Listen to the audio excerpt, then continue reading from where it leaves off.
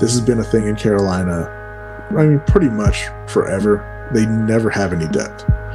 For a long time, the reason was because they didn't draft very well. And then Dave Gettleman came along and said, I only need 5 picks. And, when you do that and then you don't even hit on all 5 of those picks, like your roster is going to be awful. There's going to be a lot of holes. So they don't have depth pretty much anywhere on the team. Maybe you say they have some depth in the front 7. Not really, though. It's the lunch break hot take with Jose and Rodney.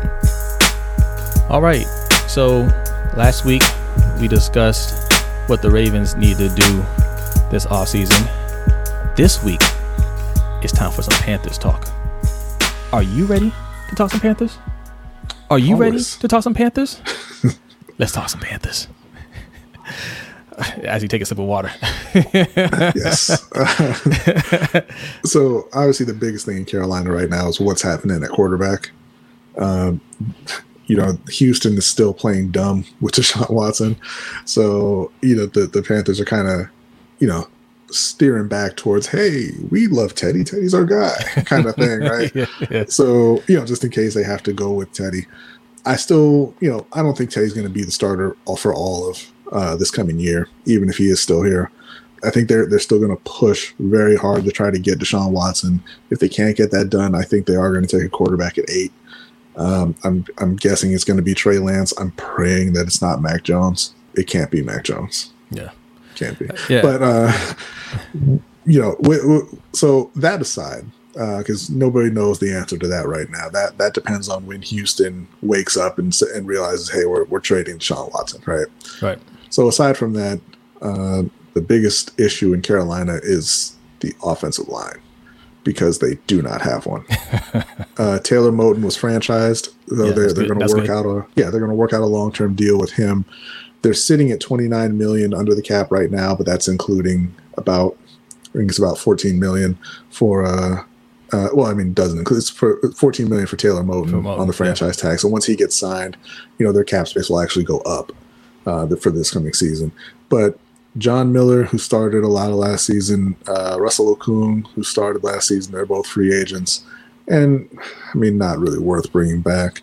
Honestly, they should be looking at a replacement for Matt Paradis at center.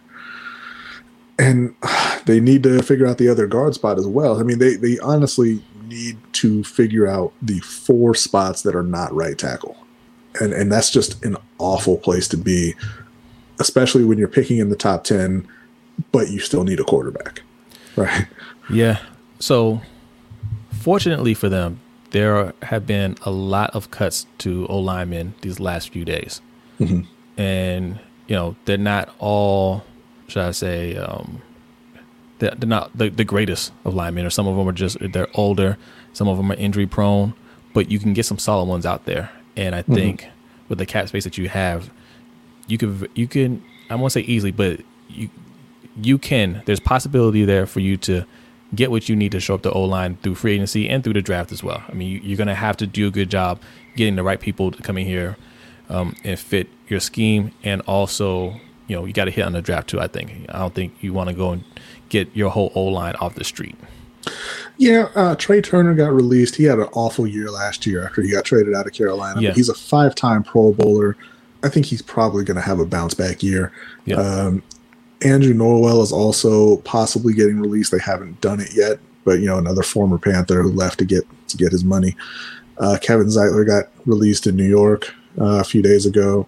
He's another really good option at guard. Gabe Jackson, Mitchell Schwartz, although he's considering retirement. Riley Rife. I think there's guys out there who they can look at, but the real question is going to be, are they going to have that 8th pick? Like you can't really make your plan without knowing that, right? Because if you're picking at 8, like I said, you can go quarterback, but if you want to fix the O-line before anything else, you're going to have Penei Sewell or Rashawn Slater there as options. Yeah. Now, Trey Turner and Norwell, I just say you can't get your whole O-line off the street, but those two have played here before. Now, they haven't played for this coach, but those two plus Taylor Moton, they've all played together. Yeah. So there's that. I think there's that chemistry. Actually, I don't already, think that they played with Taylor Moton necessarily. I think that he was on the team for the last year, but I don't think I'm not sure if he was starting when they were there. But I mean, he was still in the rotation, right? I'm trying to remember. I don't think he was there yet because he's at the end of his 4-year deal right now, so which means he would have been he would have been drafted in 2017. Okay. So yeah, no. It was Daryl Williams who they actually they played with. Yeah. But either way, I mean, Moton and Trey Turner played together, so there's that. No, Norwell and Trey Turner played together. I said yeah. Norwell, and Trey Turner have played together, so there's that chemistry between those two at least. So it's just a matter. Again, me and B are of the thought: if you have talent, it's a coach's job to make sure they fit into your scheme. So. Actually, what am I thinking about, man? Moton did play with Trey Turner, just not Norwell. Not Norwell. Okay. Yeah. All right. That's fine. Yeah. But my point was there's that chemistry between the players already there, right? So they kind of know each other's tendencies somewhat, right? So, yeah, bring them back. And then, when it comes to the draft, whether you have the 8th pick or not, yes, it does matter if you're going to have the pick or if you're going to have a quarterback or whatever, but you have other rounds that you got to hit on. It can't just be the first round.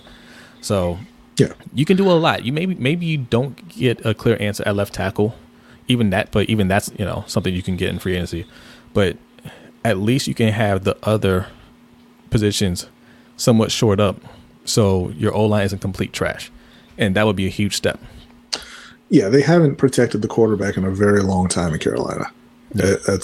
They haven't had a good O-line. I mean, they had a solid O-line when they went to the Super Bowl, but Michael Oher and Mike Remmers got exposed badly in the Super Bowl in that game. Like they had a pretty soft schedule that year. Yeah. Like I said, if you can't get the deal done for Deshaun Watson and you're still picking at 8, then you can make that decision of, hey, do we want to go after the left tackle of the future because obviously it's not Greg Little. Or do we want to take the quarterback and just kind of let him sit and say, you're on your own, Teddy, for a while?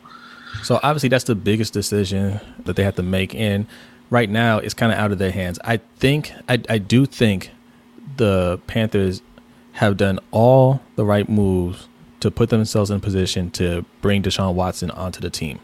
They've made a strong offer, obviously, right? They've kind of publicly said it. Yeah, we're even willing to move Christian McCaffrey. So they're doing whatever they need to do to get Deshaun Watson. They're trying to meet all of Houston's demands that they've said that they would want in exchange for Deshaun Watson. It's just Houston is playing dumb right now, right? Because they're doing that thing that a lot of bad organizations do, thinking, hey, we can't show that the player's in control. We have to be in control all the time, even if it's at the detriment to our own team. Yeah. Which, at the end of the day, it's not going to work. It's a new time. It's a new era. And they're going to have to just submit to his demands. You can't even ship him off to a team that he doesn't want to go to because he has a no trade clause. Mm-hmm. So just go ahead and get it done. You're not going to get a better offer than what the Panthers are offering, in my opinion.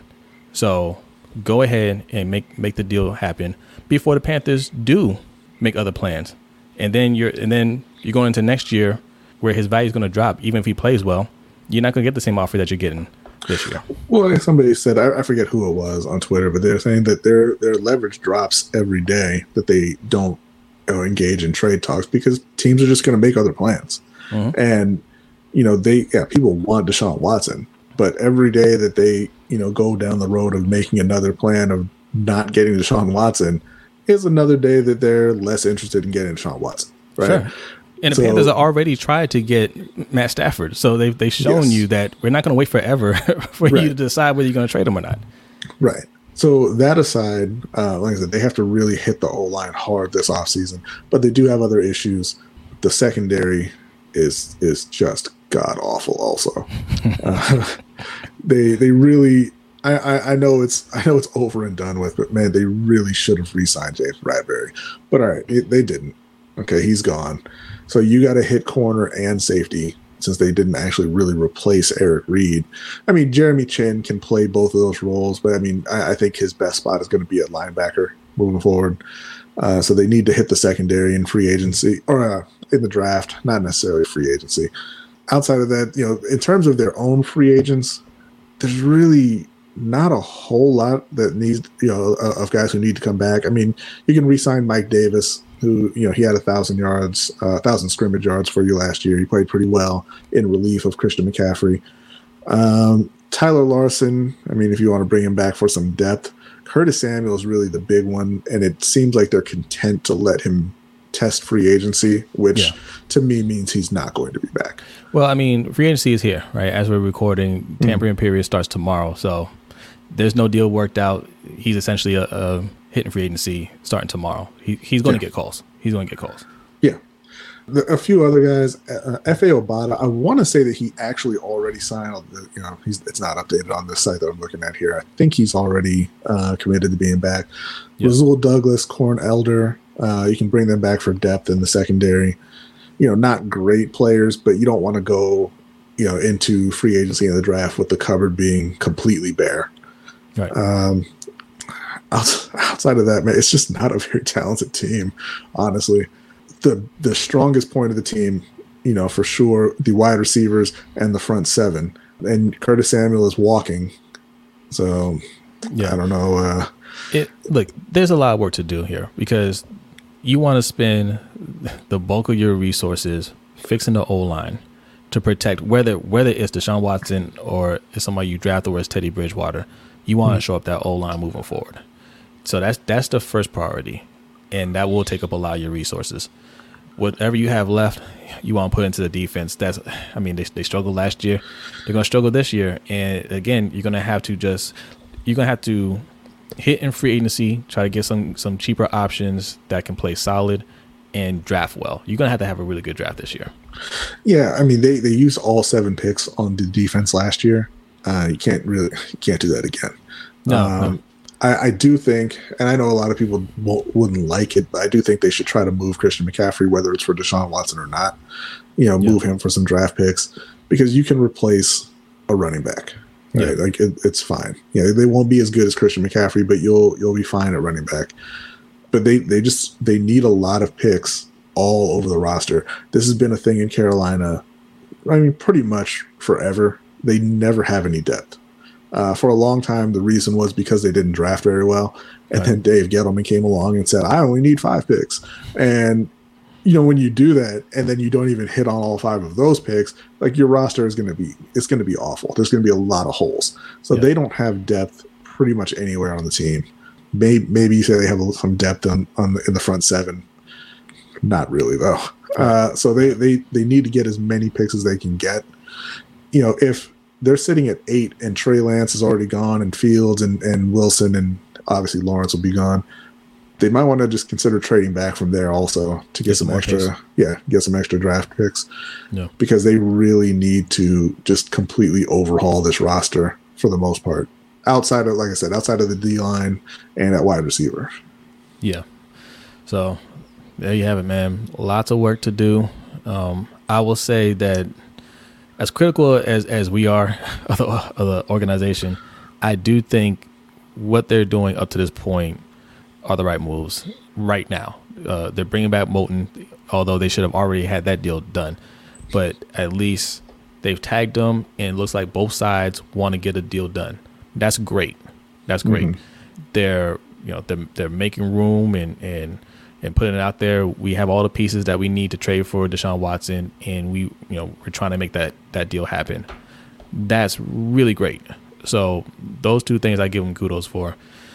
But even when you get those done, there's still a lot more work to do. So we have to see how good Fitterer is, and not even Fitterer, since they've basically publicly confirmed that he's just he's a yes man for Matt Rule.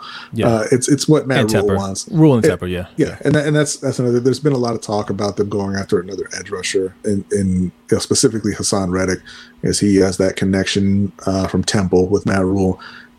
I do not want it. Okay, there's nothing wrong with Hassan Reddick. He had a great season. I hope he goes and makes a ton of money somewhere. but you have Brian Burns, you drafted Gross Matos. Roll with those guys. If you want a third, another edge rusher to rotate, get them in the draft. Don't go paying him when you have major needs on the O-line and in the secondary. See, this is a problem I have with college coaches, right? First time college coaches going into the NFL, and they have too much power because every coach wants guys that they've coached before. But when you're coming out of college, you just want those college guys.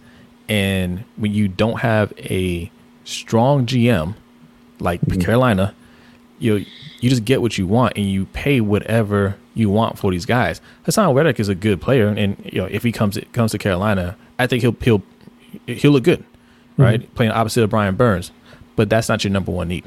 No, right? That's not your number one need. So or 2 or 3, right? Exactly. So you're kind of just throwing your money away because it doesn't matter how nice that defense is. If you're not protecting your quarterback, you're not going anywhere. You're not going anywhere. So that's the problem I have with that. And now that you're saying that, I wouldn't be surprised if they did go out and get Hassan Reddick. But we'll see. Yeah. We'll see. But, okay, so is there anything else we want to add to that? No, I mean, I know it sounds like we're being pretty negative, but, especially if they go out and they get Deshaun Watson, like the turnaround can happen real quick. Yes. They've got edge rushers and they've got Derrick Brown. The D-line is going to be set for years. They just restructured Shaq Thompson's contract, so I guess he's not going anywhere in the near future, but he should be because they should not have signed him to that deal.